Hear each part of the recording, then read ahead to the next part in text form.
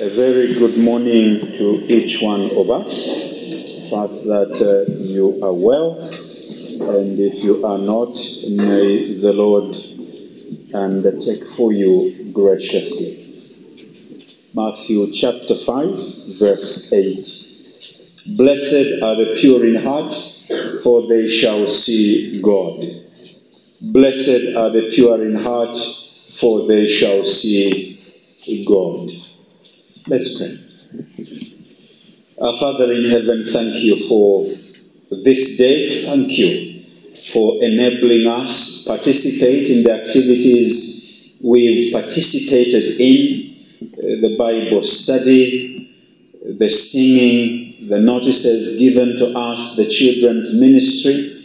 We're grateful, our Father, for the prayer items raised to you. We thank you for the giving that we've given to you.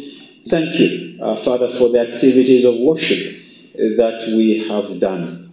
Grateful for each and every one that has come. We pray for those not well in body that you'll undertake for you. We pray also for one of the associates of this local church who has a bereavement. We do commend the family to you that you would undertake for them, that your grace would be sufficient. We ask now, as we open the scriptures, explaining them and announcing the great news of our Savior in preaching, we do ask, our Father, that you grant us grace, both preacher and listener. We know that the evil one would want to distract us and focus on something else, either from outside or within. We plead that our Father would be disciplined to follow and even more so to apply your words to our hearts and in our lives. So grant that the preaching of your word will be done reverently and that it will be done, our Father, to the glory of your great name. We ask that you grant us this blessing that we may benefit from the proclamation of your word. Hear us, we ask in Jesus' name. Amen. Amen. The promised vision of God to the pure in heart. The promised vision of God to the pure in heart. Blessed are the pure in heart, for they shall see God. We observed by asking a question, what does it mean to be pure in heart? And we notice that this echoes Psalm 24, verse 3 to 6. Who shall ascend the hill of the Lord, and who shall stand in his holy place? He who has clean hands and a pure heart. We observe that the meaning of that statement has two nuances. Moral purity, but also secondly, that this is an invitation for devotion to Christ, singleness of heart in our commitment to God. Purity is single-mindedness in devotion to God, but purity, as we understand it also, is this moral pursuit in conformity to Christ. We considered, by way of closing, in observing what purity by listening to one of the writers on the same. Actions are the outward symbols or expressions of virtue and vice, not virtue and vice themselves. Actions, when separated from their motives, are indifferent. Words like actions, when separated from their motives, are of no use. By purity implies the absence of moral grossness. Whatever is defiled is essentially repugnant to the spirit of purity. Purity is an active and vigorous disposition which incessantly promotes the soul in which it resides. To the admirers, but also to approve what is excellent. The question we closed with was, are you sure you are pure in heart? Are you, in the context of our theme, pursuing a purity like that of Christ?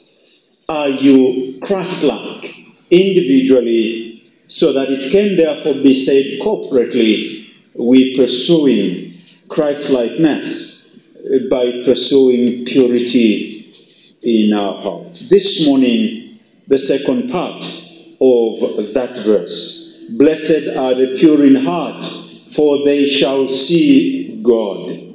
Blessed are the pure in heart, for they shall see God. Focusing on the promised blessing, seeing God for the pure in heart. Firstly, by making general observations on seeing God, and then by answering one question. I designed to answer three, but we'll close with one question and move on to the next blessing. Let's reflect, therefore, on the general comments and lessons on seeing God in the scriptures. General comments and lessons on seeing God in the scriptures. We do know that the scriptures tell us no one can see God and be alive. So there is a seeing on God that human beings cannot do. There is a seeing of God which when human beings do, according to the scriptures, they would die. There are several passages in the Bible that even in the context of the Old Testament, even with that warning, there are individuals that are said to have seen God. And there are anticipations and expectations of seeing God. In fact, the Old Testament as well counts seeing God as a blessing. And some of the passages are as follows. And all I'm stating by general comments and lessons on seeing God in the scriptures is notice firstly that seeing God is referred to elsewhere in the Bible other than in Matthew 5 verse 8. Both in the Old Testament and in the New Testament, this reference to seeing God is indicated many places in the Bible. Genesis 32 verse 30.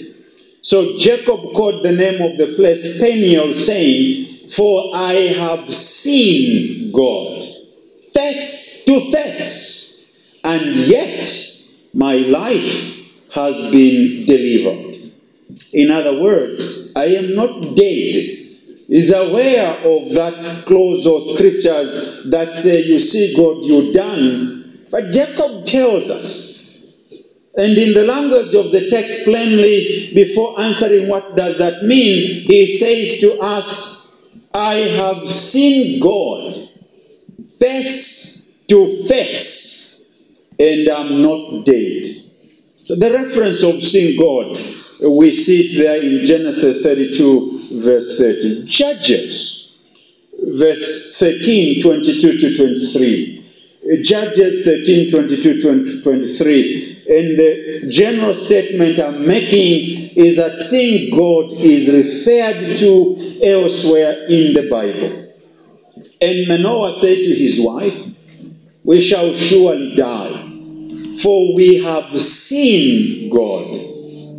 But his wife said to him, "If the Lord had meant to kill us, he would not have accepted a burnt offering and a grain offering at our hands, or shown us all these things, or now announced to us such things as these."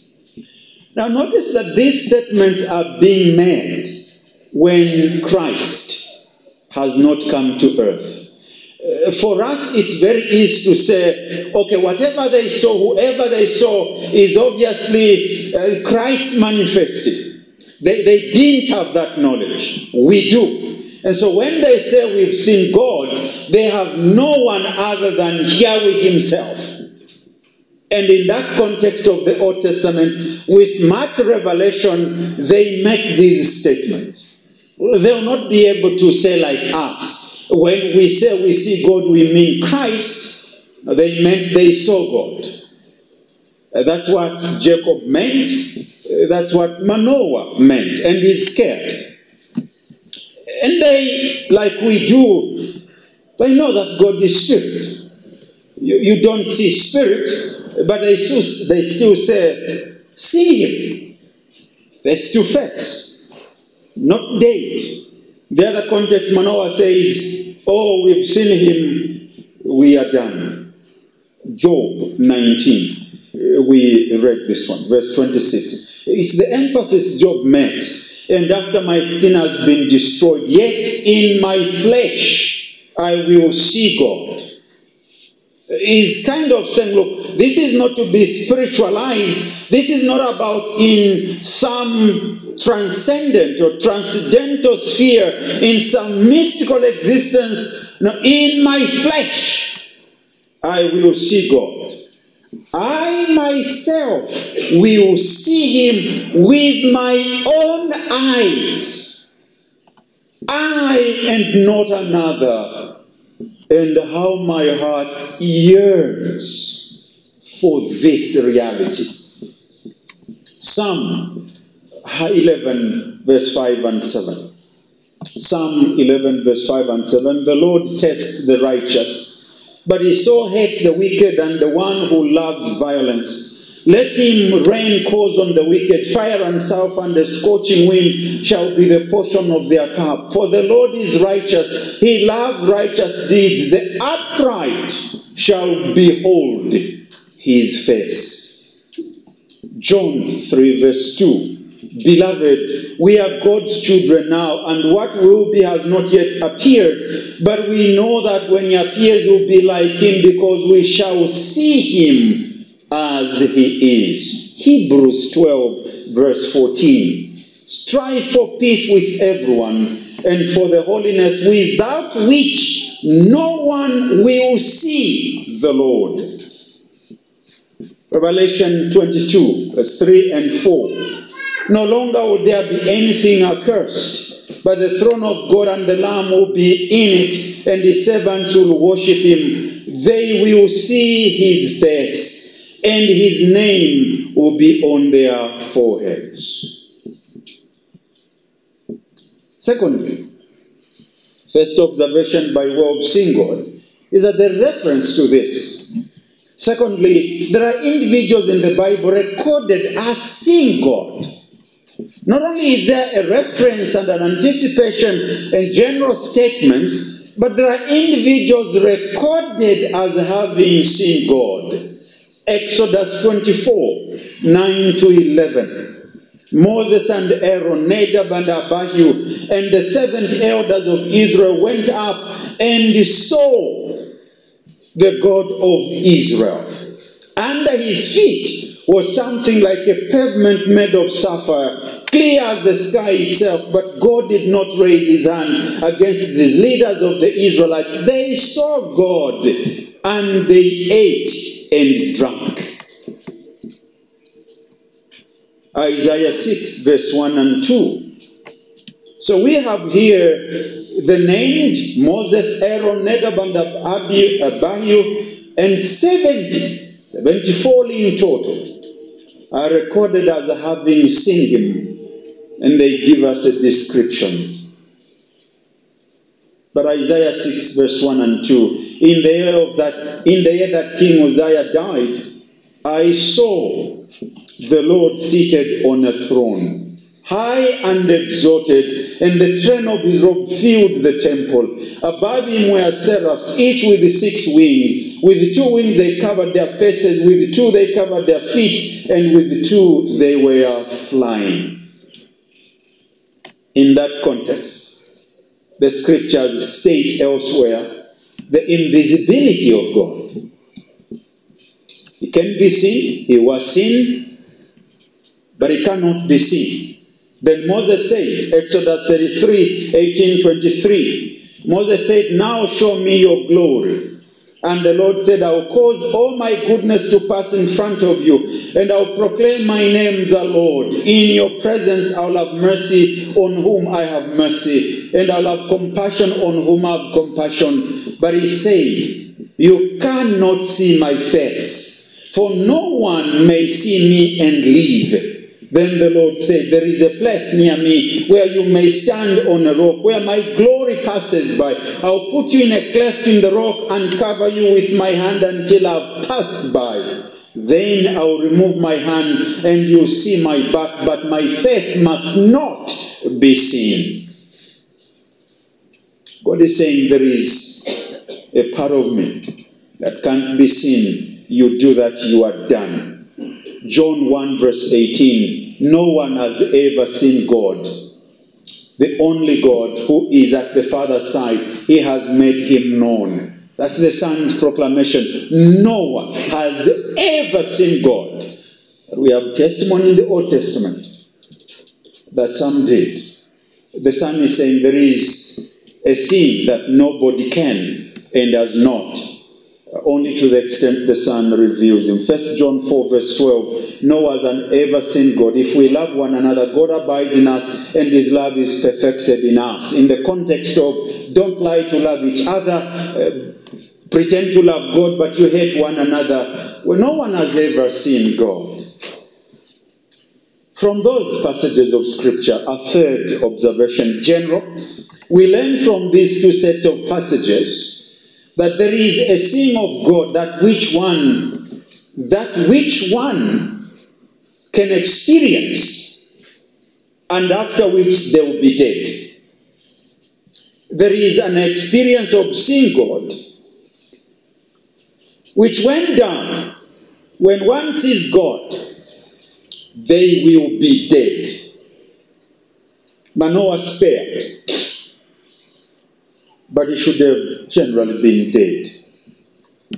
Fourthly, as a general lesson, we learn from these two sets of passages that there is a sin of God that saints have been exposed to without being killed, and the sin of God promised in many portions of God's word that saints, that is Christians, God's children, must long for. There is a sin of God that Old Testament saints as well as New Testament have been exposed to. And the sin of God that every Christian must be looking forward to.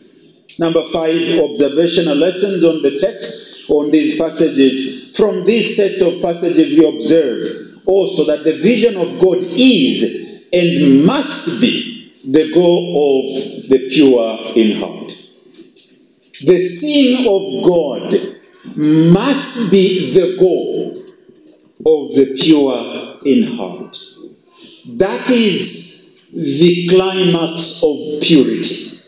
It is seeing God. From these passages, the biblical promise, blessing as in our text, and the biblical anticipation of it, as Stott put it, one day to be able to appreciate the supreme vision, revelation of the unutterable or indescribable beautiful one in all his glory, should be our yearning in the language of Job. Verse 6, observation. We, from the overall teaching of the scriptures, that we all must desire the true biblical vision of God. The sense of experiencing, and that may be experienced not only in heaven. Like the Old Testament were exposed to Christians, that our desire is that there should be some level of seeing God in this life, which must make us even more thirsty to long to see him in the time to come. And reflecting on Matthew 5 verse 8, that's the overall on the scriptures, and we could do an exhaustive study. This is not designed to do that. The Bible doesn't state some people have seen God. The Bible doesn't state you see God, you are dead. The Bible states we must look forward to seeing God. And it's a privilege and a blessing for Christians to long to see him. In our text, it's a promise. It's a blessing. It's an assurance. It's a state of the highest happiness anyone can ever have. Blessed are the pure in heart, for they shall see God. Quickly then, what does it mean to see God? In this blessing, or promise. The pure in heart. What does it mean to see God? In this beatitude, to the pure in heart.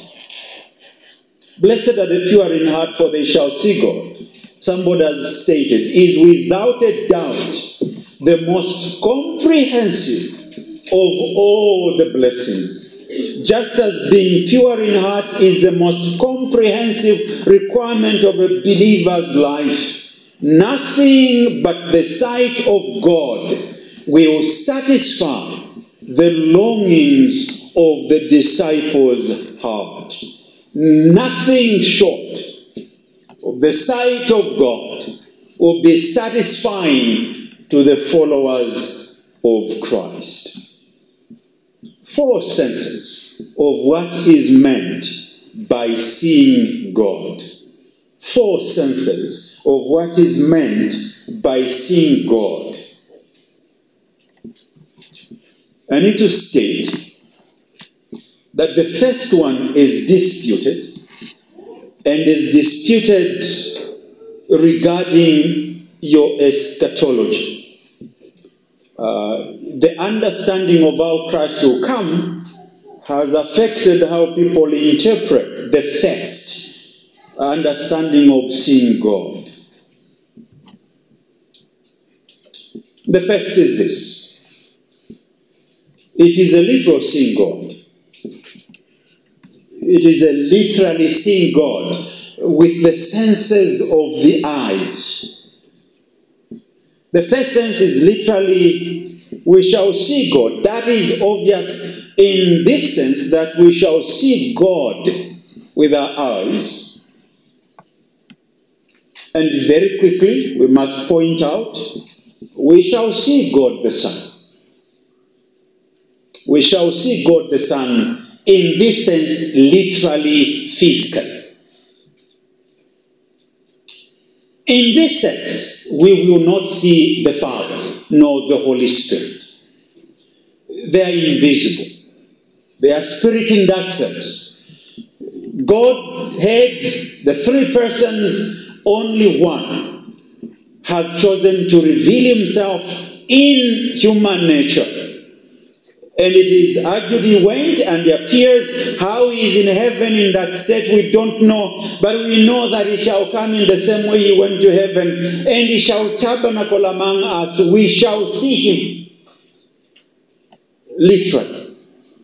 Glorified eyes, glorified bodies. Christ in his glory, we will see him. The pure in heart shall see God in Christ. God incarnate with the eyes of their bodies. 1 John 3 verse 2. Beloved, we are God's children now, and what we will be has not yet appeared. What we will be literally has not come yet. But we know that when he appears, literally, we will be like him, because we shall see him as he is. We will see God the Son in glory. He is going to be the illumination of the place where we will be. For that reason, we will need no sun. He is going to tabernacle among us. We will see the marks on his hands. We will see that this Christ is the one that suffered for us. That's the first sense. Even if these other senses are not there, to simply long to see the Savior, to be with Christ, to have fellowship with him, to be able to behold him, to look at him and admire his beauty, his compassion and his love, to see his glory as will be revealed to us, as permissible by God to us, as fitting our beholding him. That is sufficient excitement to long to see. We read of him having come. Not all Old Testament saw him. Only those who lived in the New Testament saw him. All of us who live today after Christ went back, we never saw him in that physical sense. We have here heard of this kind of visions of Christ. One came in Kenya. That's the wrong one. We will see Christ face to face. Oh, by the way, not the one that we see drawn on pictures. That's not Christ. That's a picture. Please burn it and forget it. We will see him. Then we'll be able to see. This is how actually he looks like. We will see him. With or with no beard, we will see him. And here is the imperative, that which is essential. If you have any hope of seeing him in that glory, pursue Christ-likeness. Pursue purity of heart. I must quickly point out here that there is a sense in which every human being will see him, but not in glory. Revelation tells us some will see him in judgment. You don't want to long for that seeing of Christ. Secondly, what is the second sense of what it means to see God? It is the sense, for example, depicted in scriptures such as 1 Kings chapter 10 verse 8 and Esther chapter 1 verse 14. Please do turn to 1 Kings. I'll not be reading Esther, but 1 Kings. And I'm saying it's the seeing in that sense. We will see God in the sense recorded for us as an example of seeing kings in 1 Kings chapter 10. 1 Kings chapter 10 verse 8.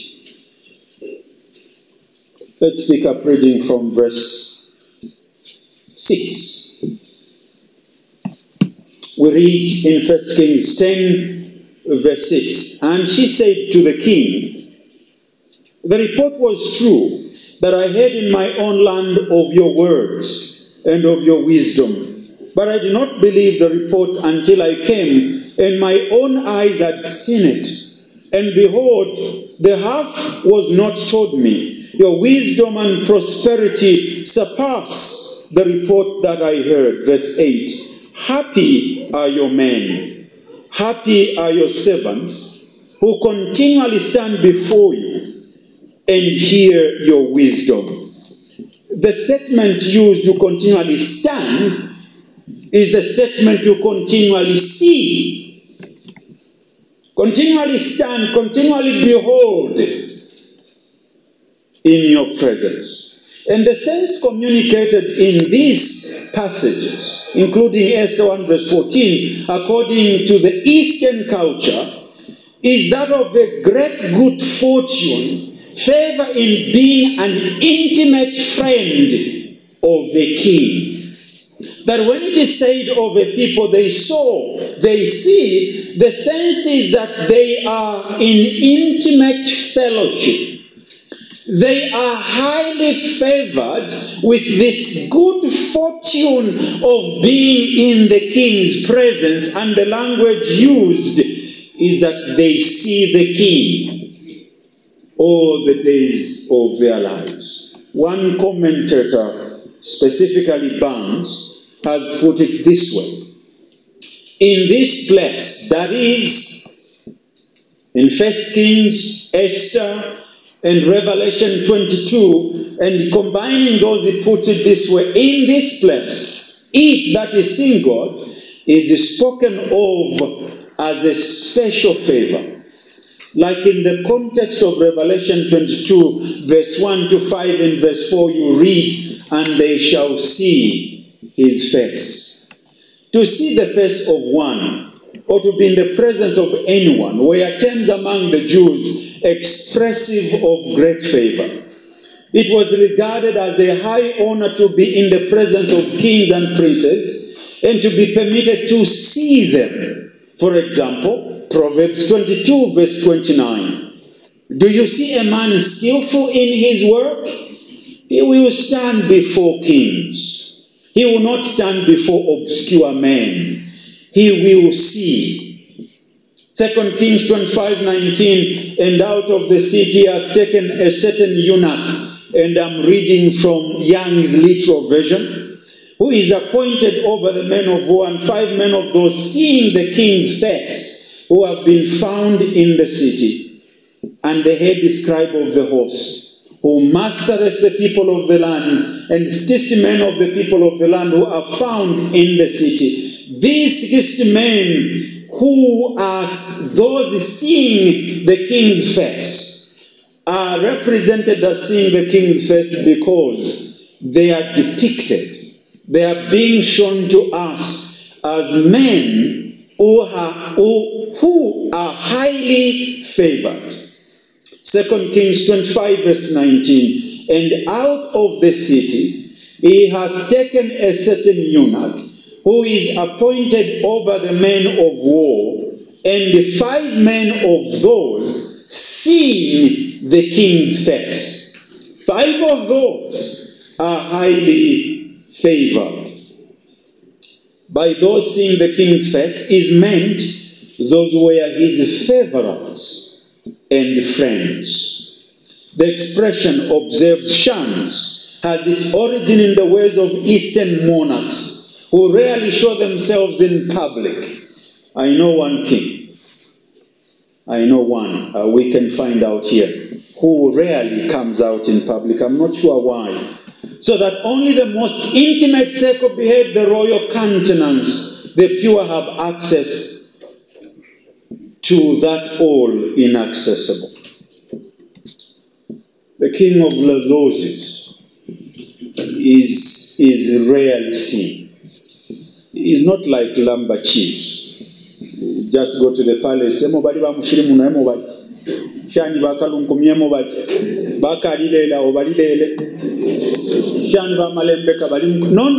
This one, you don't see him. When it is seeing him, it's a special occasion. Kuomboka. That's when you see him. That's the sense. That you see the Litunga is a great privilege. That even the Lozis, they don't just go there and say, where is he? Tell Andrew and he will tell you. You have no such privilege, except some of us, we do. That's the sense we have here, that this seeing is getting to be in the presence as the favored of God, the privileged of God, the favorites. In the language of the scriptures, the very apple of his eyes. We are his favorites, the saved. We have special favors, and it includes this intimate fellowship with this great God. That Job is able to say, this favor I know is mine. In my flesh I will see him. Not another, I myself. And he's using these words when he's going through a difficult time. He's using them as a source of comfort. This time will come. It appears like I'm not favored. It appears like God has turned his back on me. It appears like God is angry with me, that there is going to be a time when I know I will have no mistaken notions about how he's favoring me. He's showing me his goodness and kindness, his loving fellowship. I will see him. So when we read in Matthew 5, verse 8, pure in heart, we will see God. They will enjoy his glorious, favored position. That in our time, is only being enjoyed by those angels who minister before his presence day and night. That shall be our eternal experience. Therefore, with the history of interpretation on our side, even though men like Myers disagree, we can with many say that one of the meanings of to see God is to be his friends. and favor us, and to dwell with him in his kingdom. Our forefathers enjoyed this in the garden, this glorious fellowship. Thirdly, to see God is a reference to an inward perception, an inward awareness of God, knowledge becoming conscious of God, inmost fellowship with God. It means, in the words of Duetti, spiritual fellowship with God here on earth and there in heaven. When we ask, as others have done, does the promise in Matthew 5 verse 8 find its fulfillment only in the beatific, that is, in the blissful or heavenly vision of the saints in glory? Is that the only place people see God? Is it not experienced in this life in a qualified sense? Our answer should, as those of old, be, doubtless there in heaven we will see him, but there only will be the full fruition which now we wait for. But purity of heart, so far as it exists, brings with it the power of seeing more than others see in all through which God reveals himself. The beauty of nature, the inward light, the moral order of the world, the written word, the life and the teaching of Christ are all a revelation of God. And that we see. Benson writes, they shall see God, namely, in the glass of his works, whether of creation, providence, of grace, here and face to face hereafter. They shall fellowship with him in his ordinances. When he says they, he means the pure in heart.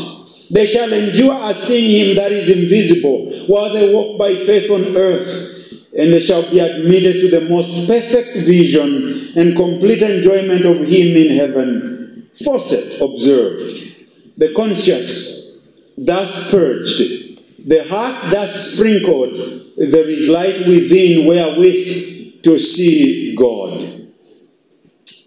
John Gill, a Baptist minister who lived in 1697 to 1771, biblical scholar and theologian who held to a firm particular soteriology or of salvation, mastered Latin and Greek at age 11, commenting on this verse, writes, they shall see God in this life, enjoying communion with him, both in private and public, in the several duties of religion, in the house and ordinances of God, where they often behold his beauty, see his power and his glory, and taste and know that he is good and gracious.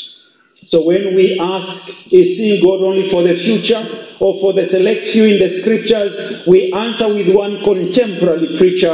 The Christian life is not just a pie in the sky. It is pie in my hand right now. If we live with a pure heart, a life that is morally pleasing to God, and be fully devoted to him, we'll enjoy God's presence in our life right here.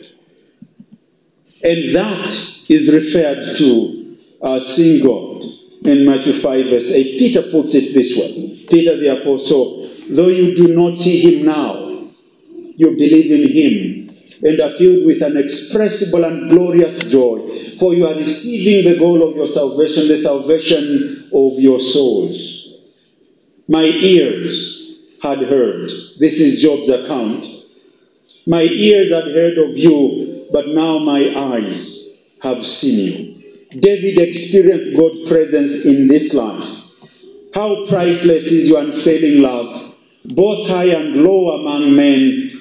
Find refuge in the shadow of your wings. They feast on the abundance of your house. You give them drink from your river of delights, for with you is the fountain of life. In your light we see light. The greatest blessing, the noblest goal of the Christian life is to know God. The language of Matthew 5 verse 8, to see God, to experience His presence in our daily life, and to live for His glory. Paul made this his goal for his life, as he said, "But whatever was to my profit, I now consider loss for the sake of Christ. What is more, I consider everything a loss compared to the surpassing greatness of knowing Christ Jesus my Lord, for whose sake I've lost all things. I consider them rubbish, that I may gain Christ and be found in Him. I want to know Christ and the power of His resurrection and the fellowship of His suffering, becoming like Him in death." If we have this goal for our life, the outcome will be a daily walk with God that delights in God, blesses God, and fills all the passions of life with this desire. Blessed are the pure in heart, for they shall see God. We can go further and say, they see God. They experience the goodness of God. God is a reality. God is real. God is not just some idea. God is not some kind of illusion. He is not ghost. He is real. And if you are a Christian, He is real. It's not just some report you must get. Fellowship with Him is reality. This is not some high Pentecostal charismatic biblical theology. This is Christian biblical theology. It's real. It's not just a fact. It's not just a principle. It's real. He does real things. He communicates in real ways. He intervenes in real situations. He relates to real people. He saves for real. He forgives real sin. His promises are real. When we speak of seeing Him, it's reality. Enjoying His goodness and favor. It's to sense God. Lastly, seeing God means the ultimate, and you notice Matthew has this future reality. They shall see. They shall see. There is a seeing that we experience, Old Testament saints did, New Testament, but there is a seeing that is coming we all must look forward to. The requirement, beloved, is that you know Christ as your Savior, and that you evidence that by pursuing purity in heart. The seeing of God, who although Spirit has this essential form of manifestation, will one day be consummation of the pure heart obtained through Christ, the full and beatific, that is blissful, sublime. Perfect vision of God is reserved for that time which the psalmist stretches his view in Psalm 17:15. "And I in righteousness, I shall see your face. When I awake, I shall be satisfied with seeing your likeness." It is the seeing we read and read of in Revelation. No longer will there be anything accursed. They will see His face, and His name will be on their foreheads. It is the one in John 3:2. They shall see Him as He is. Oh, but this thing, in the language of Hebrews, chapter 12, verse 14, it must be a sin for those who are holy, because without holiness, you cannot see God. Those who are pure in heart are preparing themselves for the great spiritual sight, physical sight, the most fulfilling sight, the most favored sight, the sight of a heavenly, fantastic, delightfully holy vision of God. Will you be there with the saints? And according to Hebrews, holiness is an indispensable quality for such a vision of the Lord. Let me put it this way. If you say to yourself, you see God, but you do not pay attention to holiness, you are deceiving yourself. If you do want to see God, come to Christ, be justified, and begin to be made holy by Christ. Only then can you say you will see God. This, therefore, beloved, is what we are looking forward to. I hope you are. I am looking forward to seeing God. The only way anyone can see God in this sense, in all the senses, and be with Him for eternity, is to have established a relationship with Him through His Son, Jesus Christ. This promise is given to the pure in heart, to those who evidence purity of heart by the way they live and by their devotion to the Lord. Peter writes, therefore, since Christ suffered in His body, arm yourselves also with the same attitude, because who has suffered in his body is done with sin. As a result, he does not live the rest of his earth life for evil human desires, but rather for the will of God. Is that you? The Apostle Paul puts it this way: do not conform any longer to the pattern of this world, but be transformed by the renewing of your mind. Then you'll be able to test and approve that what God's will is, good, pleasing, and perfect. Whoever says he abides in Him ought to walk in the same way in which He walked. Blessed, beloved, are the pure in heart, for they shall see God. Will you? Will you see Him? You will if you are saved. If you are not, you will not. Shall we stand and sing together? There is a place of quiet rest near to the heart of God. A place where sin cannot molest, near to the heart of God. There is a place of comfort sweet, a place where our Savior meets. There is a place of full release, a place where all is joy and peace, near to the heart of God. Are you there? Will you be there? Please do make things right, that you may see God.